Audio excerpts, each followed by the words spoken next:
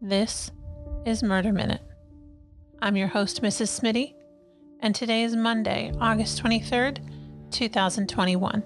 Today on Murder Minute, the story of a prolific rapist and serial killer who was born on this day in 1943. But first, your true crime headlines.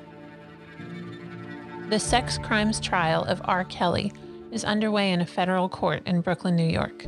The disgraced R&B artist faces charges including child pornography, kidnapping, obstruction of justice, sex trafficking, and racketeering. The trial will take place in the Eastern District of New York. Kelly is also facing federal sex crimes charges in the Northern District of Illinois and state-level charges in Illinois and Minnesota. The charges stem from alleged incidents dating back to 1998 involving 6 women and girls. Some of the victims are expected to testify. Last week, the presiding judge agreed to allow prosecutors to introduce evidence of R. Kelly's 1994 marriage to an underage girl named in court documents as Jane Doe No. 1, whose description matches the late R&B singer Aaliyah. According to prosecutors, Kelly married Aaliyah when she was 15 and he was 27, after ordering an associate to bribe government officials to make a fake ID showing that she was 18. Prosecutors allege that the marriage took place because R. Kelly believed that Aaliyah was pregnant, and he sought to shield himself from criminal charges because a wife can't be forced to testify against her husband. The secret marriage was annulled soon after it took place, and Aaliyah tragically died in a plane crash in 2001. R. Kelly has pleaded not guilty to all the charges against him. He's been in custody since his arrest in July of 2019 and is facing decades in prison if convicted. A former Arizona state senator was indicted on 6 felony charges related to the alleged molestation of 2 young boys. Tony Navarrete, who represented parts of Phoenix and Glendale in the Arizona State Senate since 2018, was arrested on August 5th and released on bond 2 days later. According to the indictment, Navarrete molested one of the victims beginning when he was 12 or 13 years old and admitted to the crimes in a phone call with the boy, which was recorded by police. Navarrete resigned from the Senate on August 10th and released a statement denying the charges against him. If he is convicted, he faces a mandatory minimum sentence of 49 years behind bars. A Colorado animal rights attorney has been sentenced to 10 years in prison after she pleaded guilty to numerous felony charges related to a murder-for-hire plot targeting her estranged husband's new girlfriend. 43-year-old Jennifer Reba Emmy was arrested in January for allegedly soliciting 2 employees on her Colorado ranch to kill the woman who had worked as an au pair for the married couple prior to her relationship with Emmy's husband. Emmy pleaded guilty last month to charges including stalking, solicitation to commit second-degree murder, and retaliation against a witness. She received 10-year sentences for each of those crimes to be served concurrently. She was given credit for 7 months of time she has already served. Those were your true crime headlines, and after the break, our main story. In the 1970s, game shows were one of the hottest things on television. Viewers loved to tune in and watch contestants win cash, prizes, even dates. One of the most popular game shows of the 70s was The Dating Game. On The Dating Game, an eligible bachelorette would interview 3 bachelors who were seated out of her view but in view of the audience. Based on their answers to her questions, she would choose one as the winner. That winner would then introduce himself to the woman who had chosen him, and the show's host would tell the new couple what was in store for their first date. The show was a big hit, and over the years it featured some contestants who would go on to achieve tremendous fame, including stars like Farrah Fawcett and Tom Selleck. One 1978 episode, however, featured a bachelor who would gain infamy as one of the most notorious killers in American history. By the time he appeared on The Dating Game as Bachelor number 1, Rodney Alcala had already murdered at least 5 women. While he hadn't been connected to those killings just yet, he had already served 3 years in prison for child molestation and appeared on the FBI's 10 Most Wanted list. I'll tell you more about those crimes in a bit. When he made his appearance on The Dating Game, the show's host described Rodney as a successful photographer, and his answers were charming enough to entice Bachelorette Cheryl Bradshaw to choose him for a date.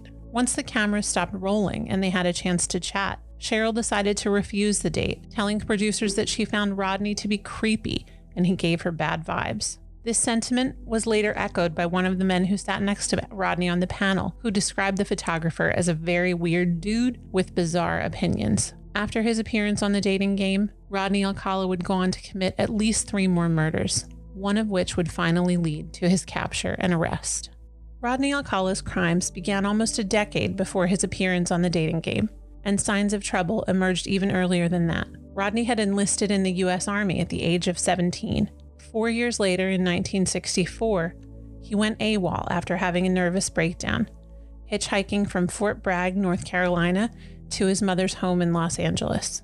He was medically discharged after a military psychiatrist diagnosed him with antisocial personality disorder. After leaving the Army, Alcala enrolled in the UCLA School of Fine Arts, earning a bachelor's degree in 1968. Later that year, he would commit his first known violent crime. On September 25, 1968, 8-year-old Tali Shapiro was walking to school along Sunset Boulevard in Hollywood when Alcala pulled up beside her and asked if she wanted a ride. The second grader told the man that she didn't talk to strangers, but he assured her that he knew her parents, and she reluctantly got into his car. A Good Samaritan observed this interaction and followed Alcala's car to his apartment nearby, then called police to describe what he'd just witnessed. When police arrived a short time later, they knocked on the apartment door. Rodney Alcala appeared at the window, telling him that he had been in the shower. Police broke down his front door and found the little girl, naked and bloody, with a metal rod pressed against her neck. Alcala fled out the back door, narrowly escaping capture as officers focused on saving the little girl's life. Tali Shapiro would spend 32 days in a coma and months in the hospital as a result of the brutal attack. After she recovered, her parents relocated the entire family to Puerto Vallarta, Mexico, where they remained for several years. She would later tell reporters that she had no memory of entering Alcala's apartment and no memory of the attack that nearly cost her life. As for Alcala, he left California and made his way to New York, where he enrolled in the NYU Film School under the alias John Berger. Though he was featured on the FBI's 10 Most Wanted list, Alcala didn't live like a fugitive. He studied under Roman Polanski at NYU, went out to bars, and continued promoting himself as an amateur photographer. It was during this time that he would rape and murder a 23-year-old flight attendant named Cornelia Crilly.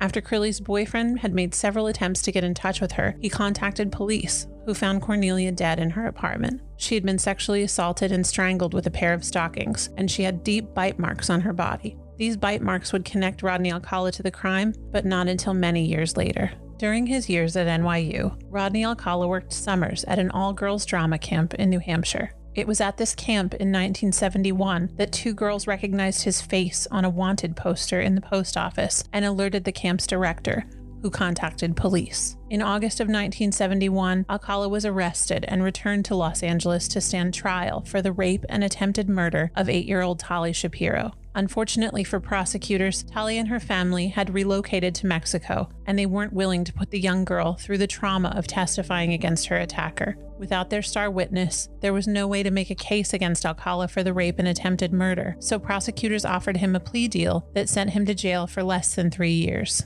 Shortly after his release in 1974, he was arrested again, this time for kidnapping and assaulting a 13-year-old girl. He went back to jail and spent about 2.5 years behind bars. In the summer of 1977, he was released from prison after it was determined that he had been reformed by self-improvement programs he took part in while he was incarcerated. As a condition of his release, Rodney Alcala was required to report to a parole officer once a week. His parole officer approved a request for him to travel to New York to visit relatives shortly after his release. He had been in New York for less than a week when a young woman named Ellen Hover went missing. The last time she had been seen alive was July 15, 1977.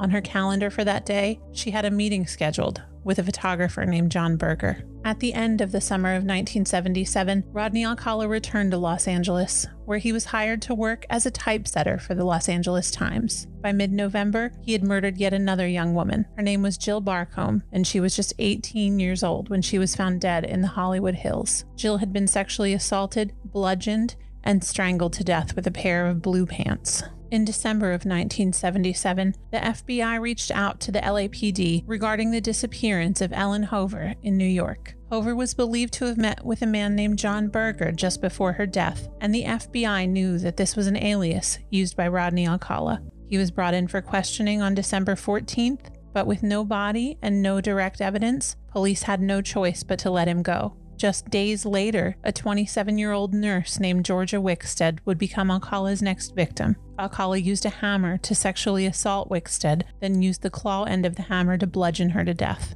Her body was found in her Malibu apartment on December 16, 1977. At the time these killings were taking place, Los Angeles was also being terrorized by the Hillside Strangler. That case would eventually be solved, with cousins Kenneth Bianchi and Angelo Buono identified as the killers. Before their capture, as police were investigating the killings, they interviewed registered sex offenders in the Los Angeles area, including Rodney Alcala. When they questioned him, they found him to be in possession of a small amount of marijuana, for which he would serve a short jail sentence. It was not long after his release that he began killing again. His next victim, 32-year-old Charlotte Lamb, was found dead in June of 1978 in the laundry room of her apartment building. She had been raped and strangled with a shoelace. The following summer, he would rape and strangle 21-year-old Jill Parenteau in her Burbank apartment. He cut himself on a window screen and left blood evidence behind, which would eventually tie him to the crime. Just days after Parenteau's body was discovered, Rodney Alcala approached a couple of preteen girls who were playing near their Huntington Beach home. He snapped a few pictures before a neighbor interrupted the photo session. Hours later, one of those girls, 12-year-old Robin Samso, would again encounter Alcala as she rode her bike to ballet practice. This time, he snatched her off the street. Her remains were found scattered across a remote ravine in the Sierra Madre foothills 12 days later. Robin's friend and neighbor had both gotten a look at the stranger she'd encountered on the day she went missing, and they were able to describe the man for a composite sketch. A sketch of the curly-haired suspect was broadcast on the local news, and 2 days later, Alcala chemically straightened his hair, then cut it short. A few weeks after murdering Samso, and likely fearing that the police were closing in on him, Alcala told his girlfriend that he planned to move to Dallas, Texas to pursue new career opportunities. Before he could make that move, police executed a search warrant on Alcala's mother's home and found enough evidence to charge him with the murder of Robin Samso. Among the evidence they collected was a receipt for a storage locker in Seattle, Washington. Inside that storage locker, investigators found more than 1,700 photos and negatives, including a box of photos labeled Ode to New York by John Berger. Along with the photos, police also found a few pairs of earrings, including ones belonging to Robin Samso.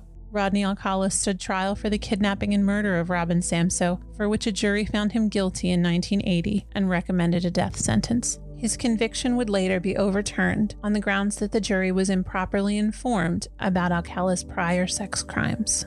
Alcala stood trial again and was again found guilty, and for a second time his conviction was overturned due to a technicality. While he was in jail awaiting his third trial, Alcala wrote a book called You, the Jury, in which he proclaimed his innocence. Advances in DNA technology after his arrest led to Alcala being identified as a suspect in several more cold case murders, and prosecutors filed a motion to jointly try Alcala for Samso's murder along with 4 others. In this, his third trial, Alcala chose to represent himself, and in February of 2010, he was found guilty for a third and final time. The following month, he was again sentenced to death. Immediately following his conviction, police released more than 100 of the photos they had collected from Alcala's storage locker, hoping to identify some of the subjects. Many of those photos are still available to view online, and a few of the photo subjects have been identified. In the years that he's been on death row, Alcala has been connected through DNA to several other cold case murders, and is suspected to have committed many more. On July 24th of 2021, Alcala died of natural causes in Corcoran, California, where he had been incarcerated since his arrest. He was 77 years old. For a live discussion of this week's episode, you can join me on the Stereo app tomorrow, August 24th at 3 p.m. Pacific Time, 6 p.m. Eastern Time. For daily true crime headlines, you can follow me on TikTok at True Crime Headlines. And for more stories, you can follow Murder Minute on Instagram and download the Murder Minute app. I'm Mrs. Smitty, and this has been Murder Minute.